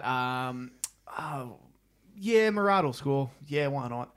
And I don't know who else will score. Kante. Another 3K. Hopefully Morata scores off the ground. Another 3K an hour goal for Kante from 40 yards. From 40 yards. And the last game, it almost stopped. The last game and the end of the absolute horror start to the season that Everton are facing. United Everton at Old Trafford. Welcome back, Rooney. Welcome back, Rooney. This is actually, do you think that he could score? Do you think there's any chance for Everton? I think they're going to draw again. Ooh, okay. I don't think United are going to win. The defense was pretty bad on the weekend. Go on. 1-1. 1-1? Yep. I'm going to go with a United victory. I'm going to go 3-1 with Rooney scoring the 1. I think I'm going to regret that decision going draw, but I've got a bit of faith in Everton, which you don't have anymore for some reason. No, I do. I do have faith in Everton. I just think that this week, I'm fickle as fuck. I think that this week, United away is a very difficult fixture for anybody. And for Everton coming off all these tough games, what we'll do is, we'll move on to our last segment, our 3 takeaways from the week. Mickey, should I let you take this one first up? Yeah, I'll go first because I'm most important, like women. Yeah. Right, so hang on, that is so bad. Wait, hang on, I'm just trying to think if that. I could have used so much better analogies, but that's all right, man. Anyway, Southampton the next Palace, I think it could possibly happen. Ooh. Palace, they've been the talk of the town, but they've made the decision now. The manager's gone. The spotlight has to be at someone else now, and I think Southampton are really falling into that hole. I think West Ham are a chance for it as well, but I think they've been the dark horse in this situation where they've gotten away with a lot of results that weren't good, and I think the weekend has probably shined a little bit more light on them. They're still pretty, they're not much talk at the moment, but they could find themselves in a bit of trouble. Mauricio Pellegrino, always getting mixed with what's the other one name? Pellegrini. Yep. But if they don't start getting the results soon, and it starts on the weekend. If they lose on the weekend, it will just be on them. I I think this one's probably a pretty important one. Going back to the Mane red card this week, with the red card, he receives a 3-match ban. Now, I think this decision in general should be put under review, just for the sheer case that I don't think anyone on this planet would say Mane's tackle was malice or any kind of intent on hurting the player at all. Just for a quick one, I think he got the same amount of weeks as Britos, who tried to break someone's leg. You know what I mean? Like, when you look at those two tackles as, and you throw in, intentional and all that kind of stuff, these guys should not be getting anywhere near the same amount of weeks as each other. I think in that case, I think that really needs to be reviewed. I think as much as it was a red card, it was, everyone in their right mind would think that, there was no intent to hurt a player, and that is the main difference between getting a 3-week suspension and possibly just a 1. I think is fair. Okay. I don't know. Do you agree with that? Yeah, this is a tough one because I think in sport in general, a lot of it has to do with what happens to the opposing player. In our sport in AFL, if you tackle somebody and they get a concussion, regardless if it's a fair tackle or not, it can be completely fair. And you're going to get weeks for it. And that's incredibly harsh as well. And it's something that, in soccer as well, you want to protect the player. You don't want anybody getting hurt, and you don't want anybody knowing that you can throw a flying boot in somebody's face and get away with it. And get away, yeah, exactly. So I can understand where they're coming from. Obviously it's an automatic, the whole 3-game ban thing.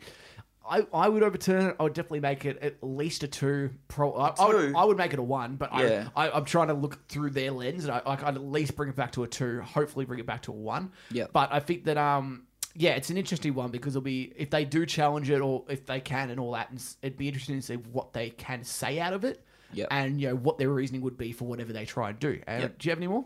I've got the last and final one. I think this week proved that Man United are mortal. They're going to maybe lose a game this year.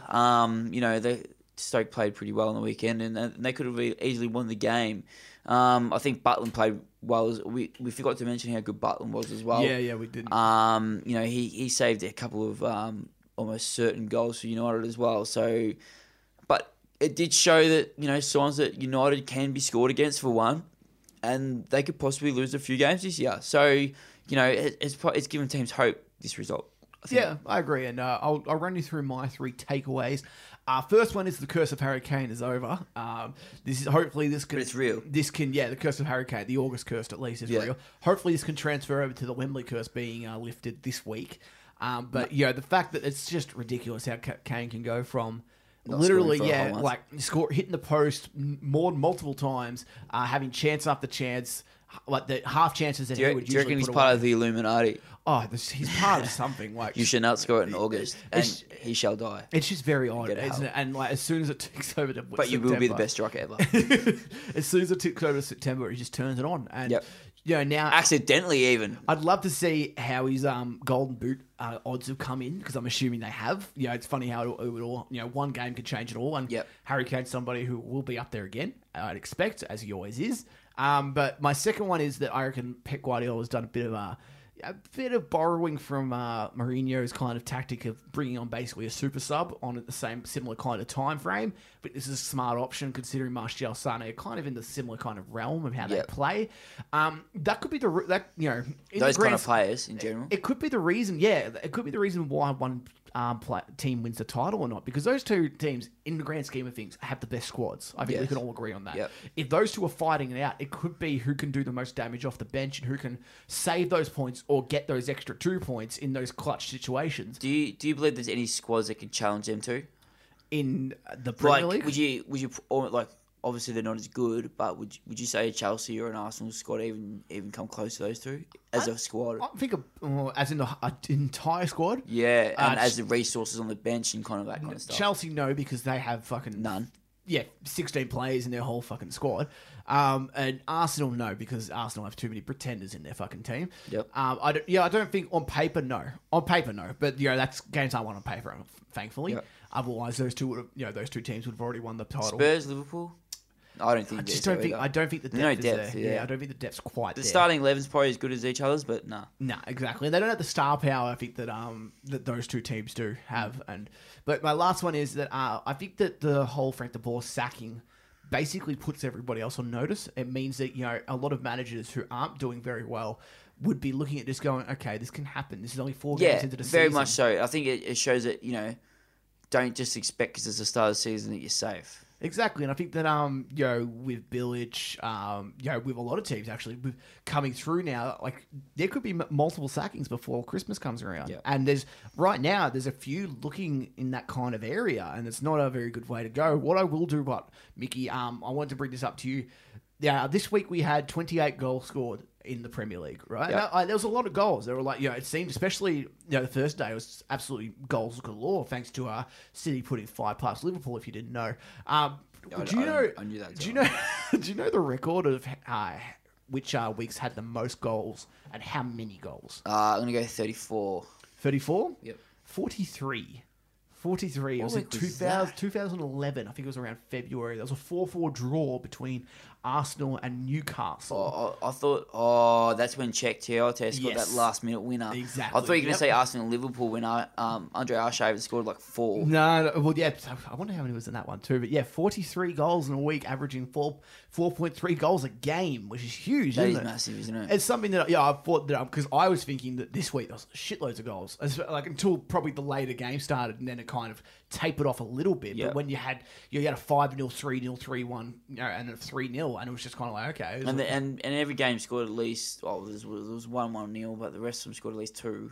yeah, and It's 2-1-0, sorry, and then the rest scored 2 plus. So, yeah, I know what you're saying. do you think there might be a week this year that could get to close to 43? No, the defense is a lot better now, and the team's a lot more even. Even so, going back as so far as 2011, I remember seeing Liverpool pump teams 4-0 on a regular basis from the bottom 4. What I will say, Nick, is I'll raise this last question to you. Sam Allardyce. Yes. We did mention before that he did get the call from Crystal Palace. This is just touching on what you said about, putting all the managers on notice. Well, do you think that Big Sam would probably, put himself in the shop window knowing that you're probably going to... I'd agree with what you said that multiple managers will be sacked before Christmas. Would he be in the shop window and as the year goes on, his price will just rise? And maybe if he come into a Palace job right now, that he could probably think that if he come into a job at Christmas, his wages or his bonuses for keeping the team up will be significantly higher. Yeah, I agree, and I think that the higher demand that you have, the more money you're going to be making. I know it is. There is a lot of financial gain to make for managers. A lot of people think that there isn't. they don't think of it that way. Yep. But people want to make money. Exactly right. At the end of the day, this is something that is universal throughout football. I think that something about Sam is that if it got to Christmas and just say some of the teams that are struggling now are continuing to struggle. If he has 3 teams knocking on his door, that means he gets a handpick, really, doesn't he? and everybody's going to be trying to buff up his price to try and get him. And also, if he comes in that January period, don't forget he has a transfer window to buy the players he wants. That's exactly, and that's the thing that I've heard that he wanted to come in around February, which I think might be him trying to bait some teams and kind of be like, no, we want to bring him in. If he says around February, to be honest, he's not going to come in a month after the transfer window when he can come in 4 weeks before and then buy players that he wants. Exactly, and I think that I'm excited to see who he goes to because I feel like it's not if he goes, I think it's just who he goes to now. Yeah. And if you had to make a prediction just quickly before we go, who are we going for? You put me on the spot here a bit. If Rafa Benitez leaves Newcastle on bad terms because of no spending, I think he'll go there, mate, possibly. But I still think that he's a chance to even go to Palace if they still struggle and they sack another manager. That's a big call, but I'll probably go that way. Okay. Or West Ham. I reckon Swansea. I reckon Swansea. Yeah, okay. I reckon Swansea might have a struggle. Ladies and gentlemen, this has been the Total 90 Premier League podcast. If you like what you hear, please subscribe. My second mic, Nicky Caddy, is going to take us out. Take us out, Nicky. Well, we've already had the first manager gone this year. How many weeks to the next, we'll find out. And can't wait to bring you next week's results. Hopefully our second mic will be gone next week, but it's going to be the best season of the Premier League because we're going to take you every step of the way through it.